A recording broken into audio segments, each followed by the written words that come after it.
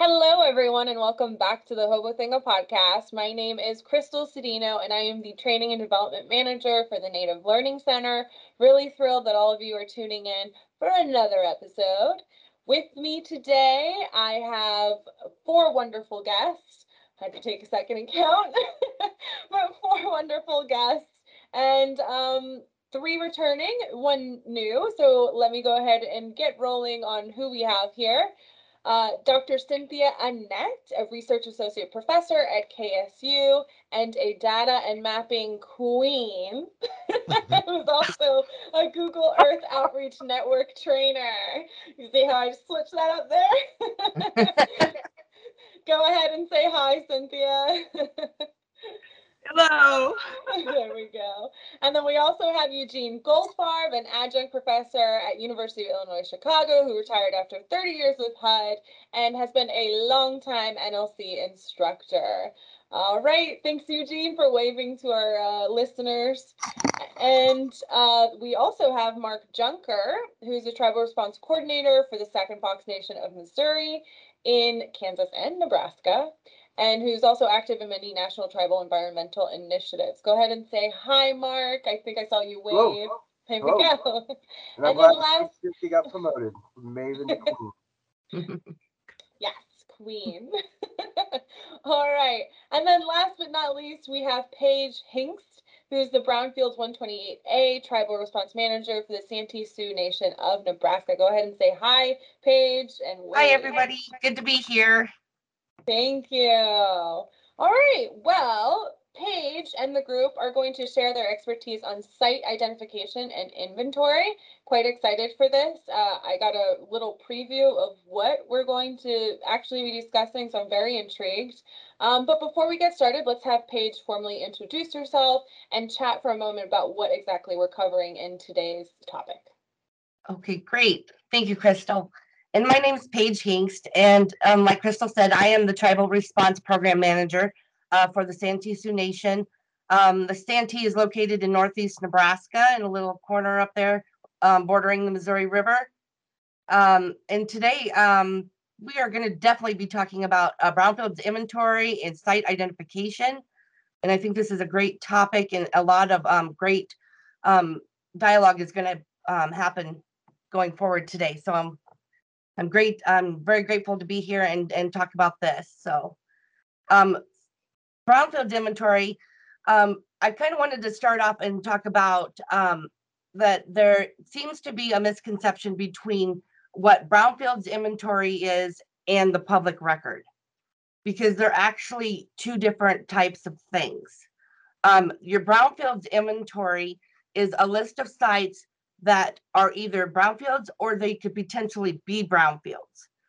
They're your sites that are either like abandoned homesteads, abandoned gas stations, rundown buildings, any place, illegal dump sites, for example, any place where it looks like there could be the potential presence or the actual presence of a contaminant, hazardous substance, pollutant, and such. Now, your public record is different, where it is basically funds that you have used through like your EPA grants to do some kind of activity on. Those are the sites that you put in your public record. So if you do a phase 1 or phase 2 on a site, that would go from your inventory into the public record.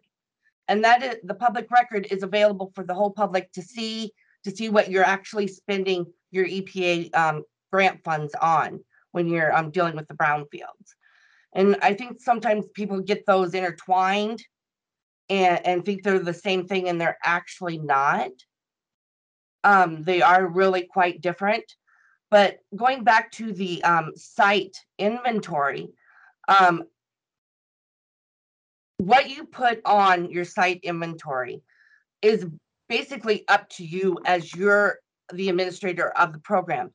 You decide what you want to have in your inventory, because you can have, you don't have to just take sites that are the tribes. You can have sites that don't belong to the tribe. It's anything that's within your jurisdictional boundaries that you can add to your list. And that can include sites that are, if you have a checkerboard reservation, can include sites that aren't owned by the tribe, that are owned by non-natives. You can put those on the list. Doesn't mean you can do something about them, but there's potential to collaborate with that owner, that landowner, to remedy the situation. Like if they have an abandoned homestead or such, you know, it's a good way to build partnerships and relationships with non-natives, you know, within the boundaries of the reservation. If you're checkerboarded, you know. Paige, Yeah. do you have like a, a protocol or a standard operating procedure for how you identify a site and move it from something you see in a windshield survey just driving by into something that is on your inventory? You know what? I don't think I do. And I think, you know, you mentioning that would be a very good thing to have. Because like I have made a tribal response program SOP for my tribe, so that if something was to happen to me, whoever came in next could just pick up from where I left off.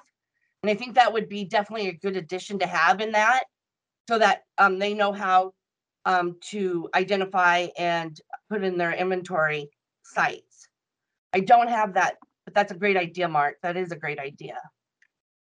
Because the one of the things I've noticed is that as I'm driving through the reservation, you know, my path is pretty well worn, and sometimes my eyes continually see the same thing. And when people are visiting, I'm taking on a tour of the reservation, they see things in kind of a different light, and they'll look at something and go, "Is this part of your inventory?" And I'm like, "Well, no." And they're, "Well, see that tank over there? Why?" And I'm like, "You're right." And so I needed to figure out a way to, okay, here I have this recommendation from a visitor off the reservation making a suggestion. And so it was a matter of, is there a protocol somewhere to say this site needs to be on it? I didn't identify it. It wasn't a priority to me. He saw it and he's a stranger. How do I go about doing this? And I really don't have a specific method, but it was a something I identified not even that long ago. Is like, I wonder, you know, I could see doing it if a tribal member, you know, came to me and said, this site next to me is really an eyesore to bother. It's a potential source of pollutants, and I could make that happen pretty easily. But I was just wondering if you had anything like that as well. I mean, I have ways that people can come to me and inform me about potential brownfield sites, you know, and I do have that in my SOP, because I have a community relations plan that details how a person can come to me and report a brownfields. So I have something like that, and they can and, you know, they may not report it as you know, a brownfields, but they have a concern about this property. And I have ways where tribal members or anybody really could come and report to me their concerns, and then that's where I take it further and do the site investigation and determine whether I want to add it to my list or not. Paige, Yeah. I know we saying we don't have a standard operating procedure formally written up, but maybe you could take us through a typical case. So like tell us a story about, how this property came to your attention, how it got on the private list, and then how it eventually got turned over to the public to talking about it. Maybe like walk us through one of those stories. Okay, so I had this is so I partnership with BIA a lot to clean up illegal dump sites, right? And every couple of years, they have funds where we can go out and clean dump sites. And they always like, make a list of your priorities of your dump sites that you want cleaned. And so I was making a list, and then the day that we went out with the contractor to look at the sites that I had prioritized, the BIA agent actually said, I have a site that I want cleaned up. And I had no idea that the site even existed. And we went out there, and I'm like, sure enough, it was an old dump site that, you know, they used from a homestead that had been there since like 1950s. And so then what I was able to do is I actually put it on my inventory list, and then we cleaned it up. To go to the public record, to be honest, I haven't had any property that I've had to put into the public record yet, because I haven't expended funds through EPA to put them in my public record. But we could, imagine that if it wasn't BIA that was helping me clean up, but I was using EPA grants, then I would take that site and I would keep it in my inventory, but I would also put it in the public record. Now, when you say it's in your inventory, does that mean it's in BIT? Maybe you could tell everyone a little bit about BIT and how you use it. Yeah. So Kansas City State University TAB program, Technical Assistance to Brownfields, has this wonderful app called BIT, which is the Brownfields Inventory Tool. Very simple to use. It houses all your data in there. You go in and you can set up a program, and then under the program you add your sites. You can put maps in there, you can put pictures, you can put documents, you can put your phase 1 and phase 2 in there, and it's like a database housing for all of your inventory. And you can print out final reports on your inventory that you have. You can print out maps of where all your locations are of your brownfields. It's a wonderful tool, and I recommend that if anybody has not used the BIT tool, to contact KSU TAB and to learn more about BIT, because it is a great tool, a very great organizational tool. Right. Now, one of the interesting things is that we found that it's not just brownfields people using BIT now, since it's password protected and it's private and it's a good way of organizing properties. We get people from tribal historic preservation programs, housing programs, and quite a number of different offices now using it for their own purposes. It doesn't have to be in the EPA chain. Correct. And there's even a mobile version that you use from your phone. Very cool. So what I am going to ask for those listeners that aren't so familiar with the brownfields and dumping sites and so on and so forth, why do these dumping sites even happen in the first place? Like, what is all of that about? Well, I can't speak for any other tribe, but I can tell you why it happens here on our reservation. And that was the first thing that I investigated in my position, because when I started here, there were so many of them. It was the legal dump sites actually outnumbered my regular brownfield sites. Okay, so one of them is our transfer station had inconvenient hours that they were open, where people could take their stuff up to dump. Our work days are 8 to 4:30 Monday through Friday, and they would only be open 8 to 4:30 Monday through Friday. So people worked and they had no way of getting their stuff to the transfer station, Two, they sometimes locked the transfer station so people didn't have access to it. Three, they charged a fee to take things to the transfer station. So it was easier to go out and dump things than to take it to the transfer station and pay the fee. And four, habit. It was like ingrained in them. That's what they did when they were younger. That's what they did back in the old days. You just took it out somewhere and you just dumped it. You didn't think of the consequences and stuff. Right. So, and by transfer station, you mean like what exactly? Transfer station. Okay, so our transfer station is where our waste collectors, they house all their equipment, but they take our waste and they take it there, and then it's like I don't even know what you want to call it, halfway house kind of like thing, where from there they take it to the landfill. Gotcha. Okay, yeah. Wow, that's crazy. And then also, like, big things that they don't normally take in an everyday household waste, we store there until we're able to take it in a big roll off and dispose of it correctly. So it's like white goods, stoves, refrigerators. Right, right. Yeah, That's- just think, have you ever heard the song Arlo Guthrie's Alice's Restaurant? So that's the whole story right there, him dumping it at the bottom of the cliff. Wow. Oh my gosh, that's crazy. Go ahead. Paige, we know that you get very excited about recycling. Does the transfer station play any role in that? Not yet. And I say yet because things are going to be changing in the future here, hopefully by next year. We did get some funding through IHS to redevelop our transfer station.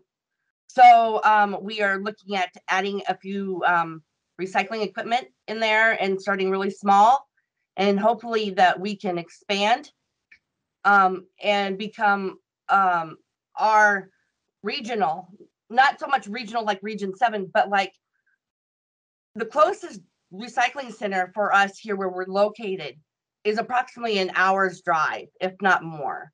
Wow. So we're hoping to be kind of like a hub and spoke kind of thing where people from the surrounding communities will be able to come in and bring in the recycling through us.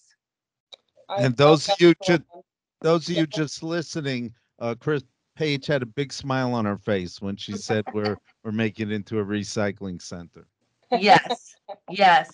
We're gonna start out very small and see if it's sustainable, where we can sustain it just through our own community. But we would like to expand and offer this service to other communities as well, because it is in dire need here. Definitely. No, that's amazing. And I love that collaboration and trying to work together, tribes helping tribes, which is actually what the Native Learning Center is really all about. So that's neat. All right, let's refocus back on back to inventory. So now you have, I guess a list of this inventory. Who are you sharing the inventory with? I share my inventory with anybody who wants to look at it. Okay. I do that. I like to share it with, especially like with tribal council, with the community members, because my list may not contain all the sites that are around. And one of the great ways to figure out what to put or find new sites that need to be put on your inventory is talking to the elders, because they know the in and outs of what's going on around the reservation. They are like wealth of information, and they are fun to talk to, and they have great stories. And so I'd like to show them my list, because I may not have a site on there that they know about, and they can say, well, we know this site. It gets them thinking with areas and things like that. And with my inventory, I do something a little different, and how you organize your inventory, that is totally up to you, and how you're able to use that. It's totally up to you. But I organize my sites by watersheds. And so we have several different watersheds in the reservation here. And I'm just gonna mention one. It's like Brazil Creek. And so they'll get a number, they get like in my inventory, they get a brownfields number, and if they're a dump site, they get a solid waste number. So they may get two numbers, but I can distinguish between like just a brownfield site and a dump site, because they're two different things. Right. But they're kind of two different things, but they're not, because dump sites can be brownfield sites. Right. But you don't have the infrastructure, or you don't have, it's a different cleanup than your other brownfields. And yeah, it does. And just for those that aren't familiar with watersheds, go ahead and explain that. Watersheds. So watersheds are areas where oh God, I'm not good. Think of a bowl. Watersheds either. Like Okay, a bowl, yeah. the water falls and it goes to the center of the bowl, and then it'll drain out.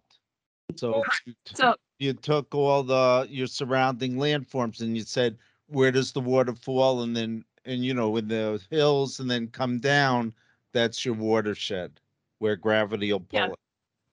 You can think of all the land that drains into a creek or a pond or Yeah. a lake. That's And so Paige, that is cool. such a wonderful thing. It's such a wonderful way to organize it, because oftentimes the different sites within a watershed are going to interact because of the way that rain flows off of fields and flows off of sites. And we don't often talk about it, but there can be an interaction between a site being a brownfield or an open dump site and water quality, in terms of groundwater and surface water, and the runoff into a creek. So a creek might be contaminated because of an upstream or an uphill brownfield site. So I want to congratulate you, Paige, because that's a wonderful insight. Thank you. But- And there's a kind of another reason why I do it is because I have all my inventory in Bit, but I also have it on my own personal Excel sheet. And if somebody was to want that information and I give them nicknames. So, I have my own personal nicknames for the sites too. And sometimes they can tell who the site belongs to, and maybe I don't want to release that information. So then I just give them the information with the numbers.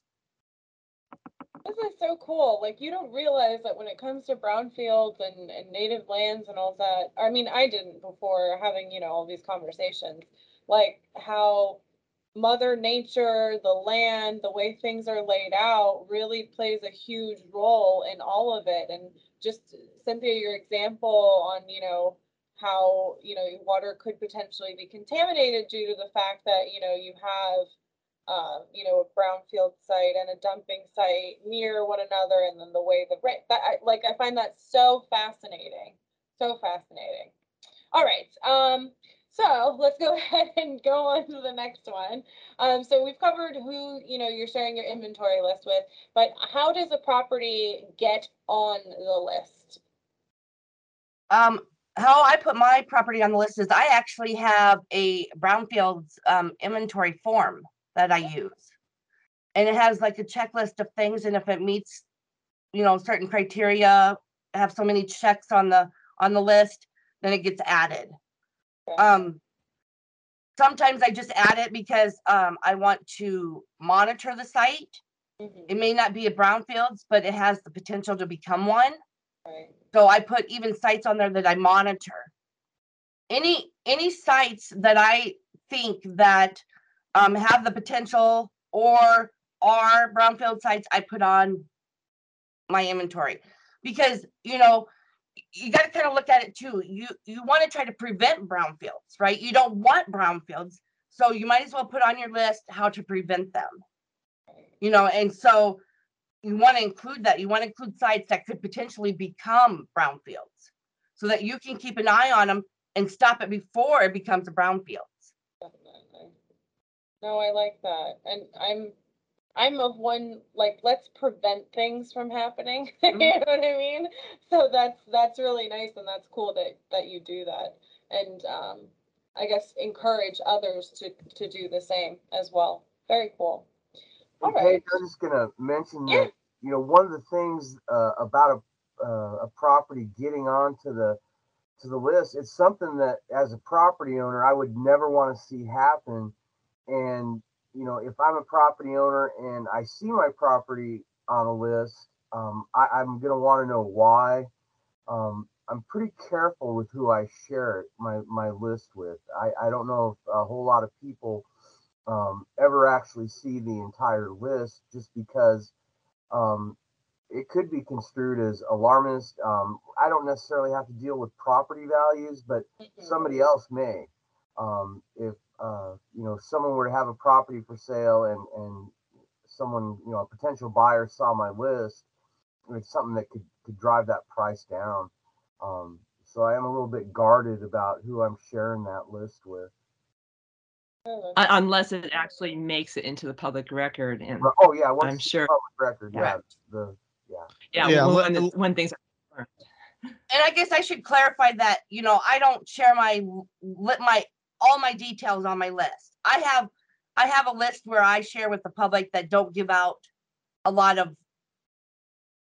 information. You know what I'm saying? A lot of telling information, or private information. But I look at it too is that if, let's say it's a non-native that has property that is a brownfield and it's on my list, you know, I'm sorry, but I don't think it's going to, just because it's on my list, it's not going to devalue it, because it's already devalued because it's already a brownfield, Right. you know, and, Yeah, and being on my list, it's not going to make a difference. Right. And let me clarify one thing for we have all sorts of listeners, some who are very sophisticated, some who are maybe hearing brownfields for the first or second time. A brownfield is not an official designation. First of all, there's not an official list. They hear the brownfields. It's more a state of the art that, hey, this is a stuck property. It's a subpar property. There's something wrong with it. It may be contaminated, and people are even afraid to spend money to do a phase one environmental site assessment. So it's a property that needs some care and attention. And often, I think one of the first things Paige said was that a lot of these properties are abandoned. We don't even know who the owner is.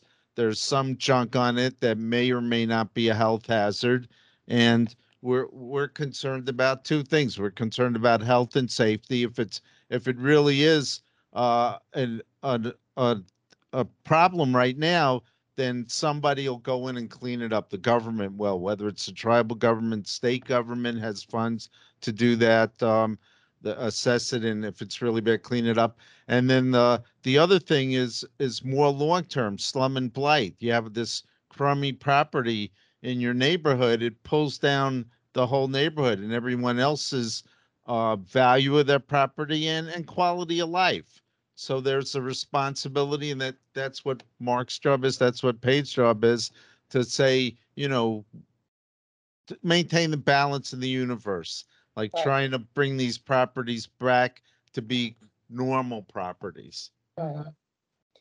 Speaking of, that's a great segue, Eugene. How how does a property get off of the list? So the only reference that I can talk about is my dump sites. I haven't done any brownfields, actual like properties cleanups or anything like that, so they're still on my list. But my dump sites, once they're cleaned up, like I said before, I partner with BIA, Bureau of Indian Affairs, to clean up these dump sites. They hire a contractor for me. They come out, they clean up the dump sites. And then what I do is I usually monitor that site for a year to make sure that there's not any new dumping. And then as long as there's no new dumping within a year, then I close it, and they stay on my list, but they stay closed. Mm-hmm. And I give the date they were cleaned up and the date I closed it. Yeah. Because I don't think with dump sites, it's a little different because there's always that opportunity to have dumping again on it. Whereas brownfields, once you clean up and if you redevelop the site, more than likely it's not going to become a brownfields again. So you could probably take it off the list permanently. But with the dump site, there's always that chance where somebody may come back in and start dumping on that spot again. So I officially never take my dump sites, even though they're cleaned and I've monitored them for a year. I don't take them off my list because there's that chance that they could become dump sites again. Right. But like I said, with the brownfields, I haven't actually cleaned up a property where I was able to take it off the list yet. So I couldn't relate to that. So Yeah. Mark, could you point to a property like that maybe? Yeah, I can. Getting a site off the list is sometimes pretty difficult. It may be completely cleaned up, but there are a lot of pieces of paper that you need, and sometimes it's difficult to figure out who is going to sign off on it. One of the things that EPA looks for is this no further action letter. It used to be called a cleanup complete or a cleanup verification, and it is still called cleanup verification. And so you need to have an outside party come in and say, we've looked at this site and we see no reason for any further action. What they said they cleaned up, they did clean up. They no longer issue uh, like a green light kind of paper, just because of the liability factors. If someone were to buy the property and suffer some kind of loss because of something you miss, there's some liability there. And so they'll basically just say that you've accomplished what you said you were going to accomplish, and you can go ahead and again redevelop the site at your own list. When it first started out, it was pretty cut and dry. You would get these cleanup verifications, and now it's just a no further action. There's nothing on the site that environmental expert has seen needing any further cleanup. And So, no Mark, do you get these letters from the state? Is that what you're getting from? Great question. So you have these procedures in place to establish a cleanup verification, and it goes along with the removal of, say, asbestos. And so once we have that asbestos removed, there's absolutely nothing to test, right? So you can't test anything for the presence of asbestos because it is gone. The tribal council in this case, for us, became the authority. And the tribal council came and looked at the site. They put their signature on a piece of paper that I wrote up saying that the site had been cleaned up. There's no further action warranted. And we went ahead and didn't redevelop the site. It's a green space now, but we still need to put it into the acres database, which is where all this brownfields data is housed officially. And that's the nice thing about the BIT tool, is all the information that you got to add into the government web site is transferred from the BIT tool right to the acres database. And then they sign off on it. My dump sites are also in the acres database. And so again, I need no further action letters on those as well. Yeah.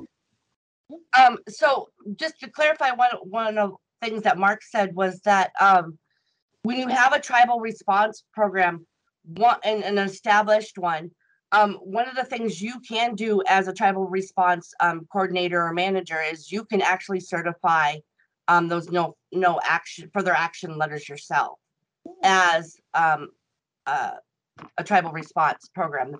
Under that grant, it gives you the authority to do that. Yeah. Well, let me. But I would caution that because, like Mark said, there's liability issues. Right. And if something comes back and it's still contaminated, it falls back on whoever signed that no further action letter.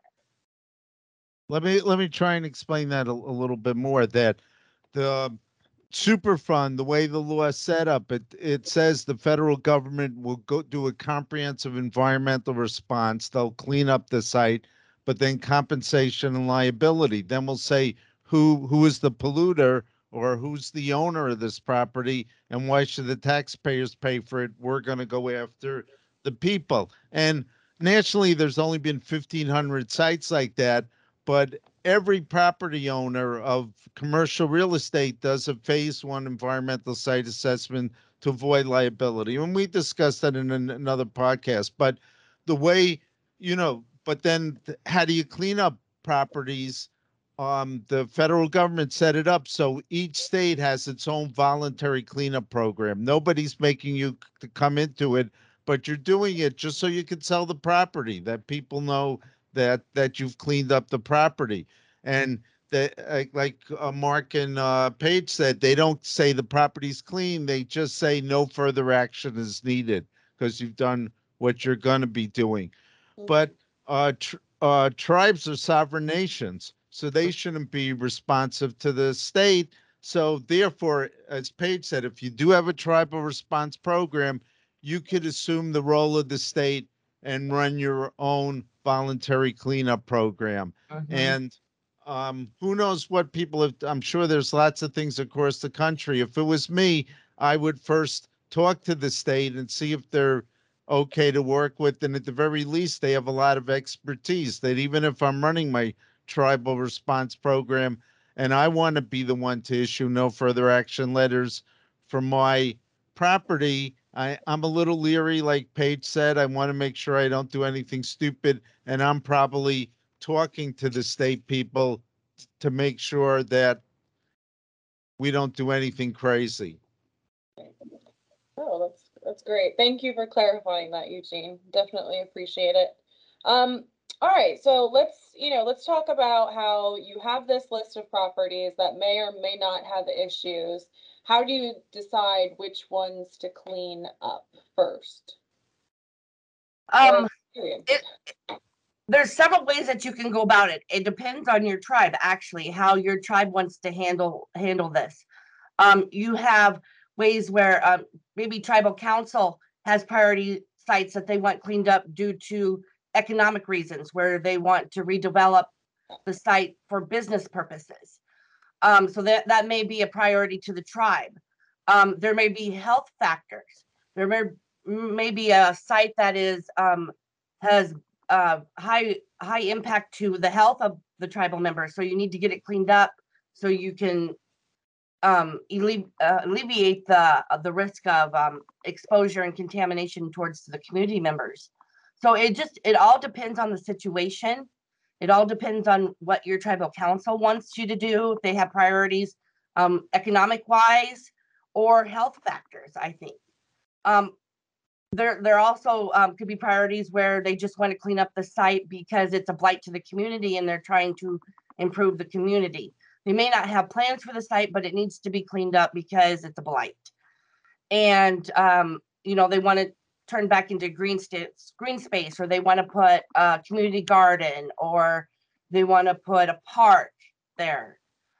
So how I decide to prioritize my sites is between those two factors.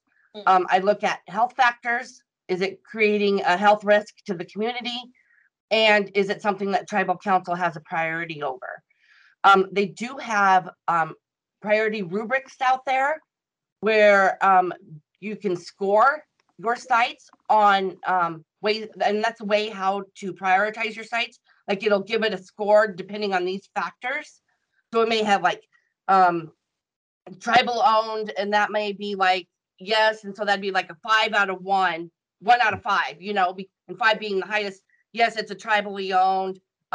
Is there contamination? Yes, so that'd be a 5.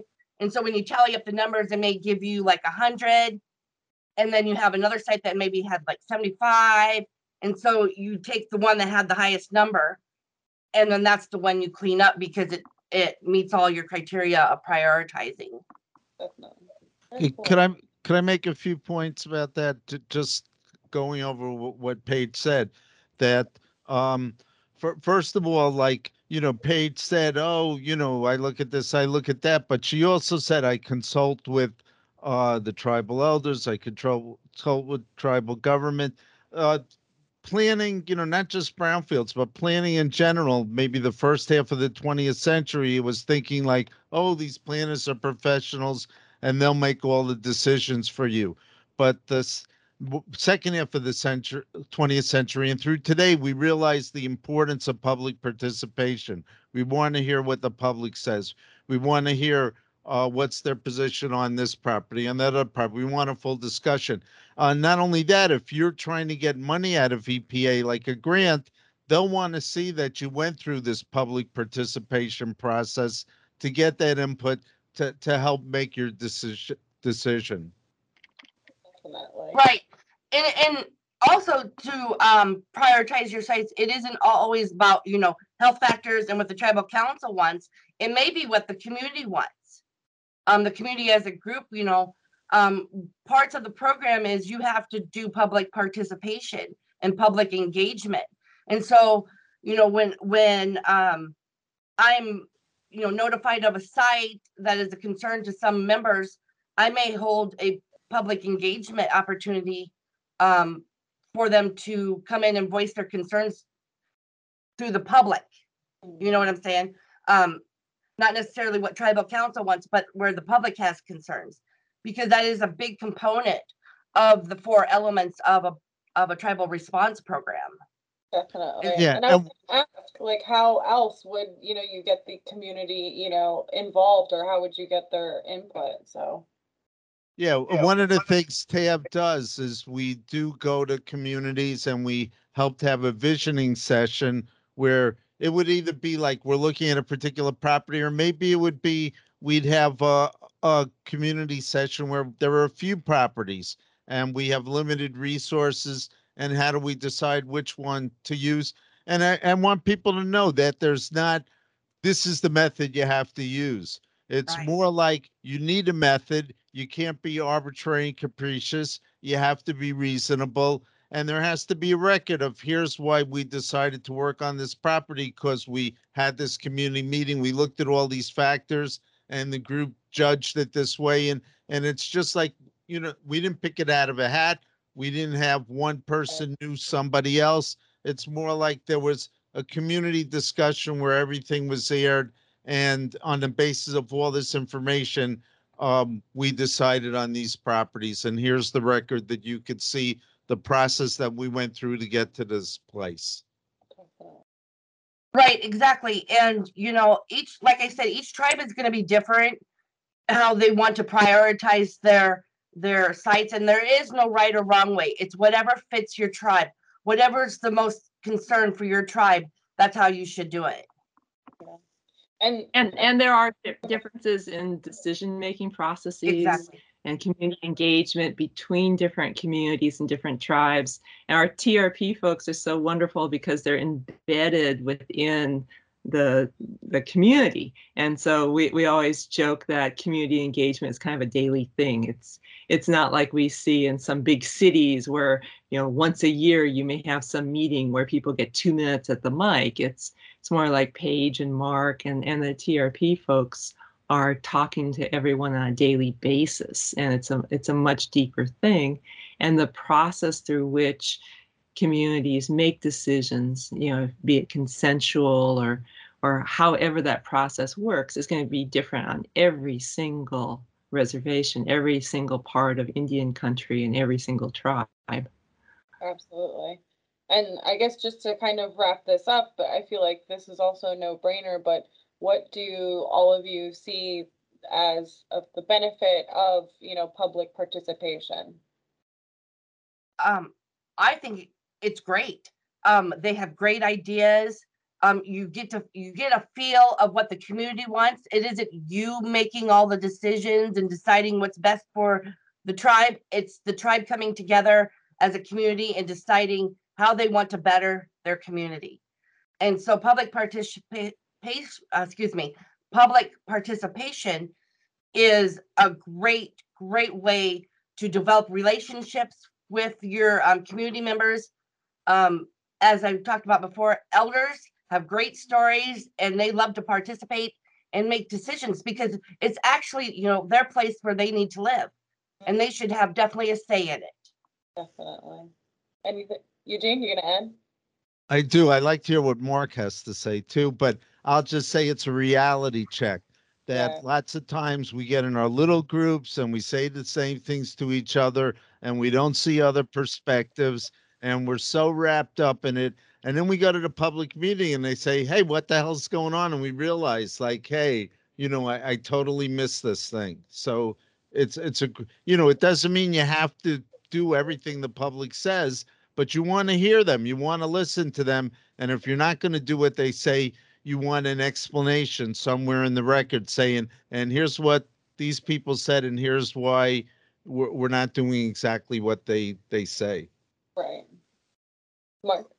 Well, I think the really neat thing about some of the public participation events we've had, typically we want to make sure there's some food there. That always seems to get people in the door because generally they're happening around the dinner time, and I think if you set it up with some chow for people, you increase your odds of getting people there. And one of the things that you can wind up having, it's not going to happen every time, but you'll find a community champion emerge, someone who's got a rather large dog in the fight and wants to see this property cleaned up and is willing to be an ally as you begin the process of moving from brownfields inventory to public record to clean up no further action. Those community champions are really pretty important in the tribal sense because we don't have a whole lot of businesses looking to come in and start a new business on the reservation. There's a lot of well, I guess just kind of differences between what would happen in a normal town and what happens on the reservation with private enterprise. And so community champions pretty darn important. And we see some of those emerge in the community gatherings. They're usually a pretty strong voice. Sometimes you got to nurture them a little bit to come out of their cocoon and be the champion you need, but someone that can be a voice at tribal council and help you push through a site that does need cleanup and maybe hasn't risen to the attention outside the environmental office. And I just want to reinforce that very important point that Mark made, that when, Kansas State TAB tries to promote redevelopment, we talk about the importance of stakeholders. Who cares about the project? Like Mark was saying, your allies. You need a lot of stakeholders to mobilize resources, to find resources, to move a project forward. And public participation meetings help identify and help get stakeholder groups moving in the right direction. Beautiful. Oh, that's so wonderful. All right. Well, that brings us to the end of the episode. Now I do love being able to give plugs for those that are looking or seeking assistance in any way possible. So, Cynthia, do you mind doing a plug for TAB? Yes, so the Kansas State University's Tribal TAB program is funded by the EPA. So we have our own money. We're free. So you don't have to worry about paying for any assistance or anything of that sort. To get to our technical assistance, go to ksutab.org. That's ksutab.org, and click on the tribal page, and you'll see contact information for the people who are the directors, and they can help you get a hold of anyone.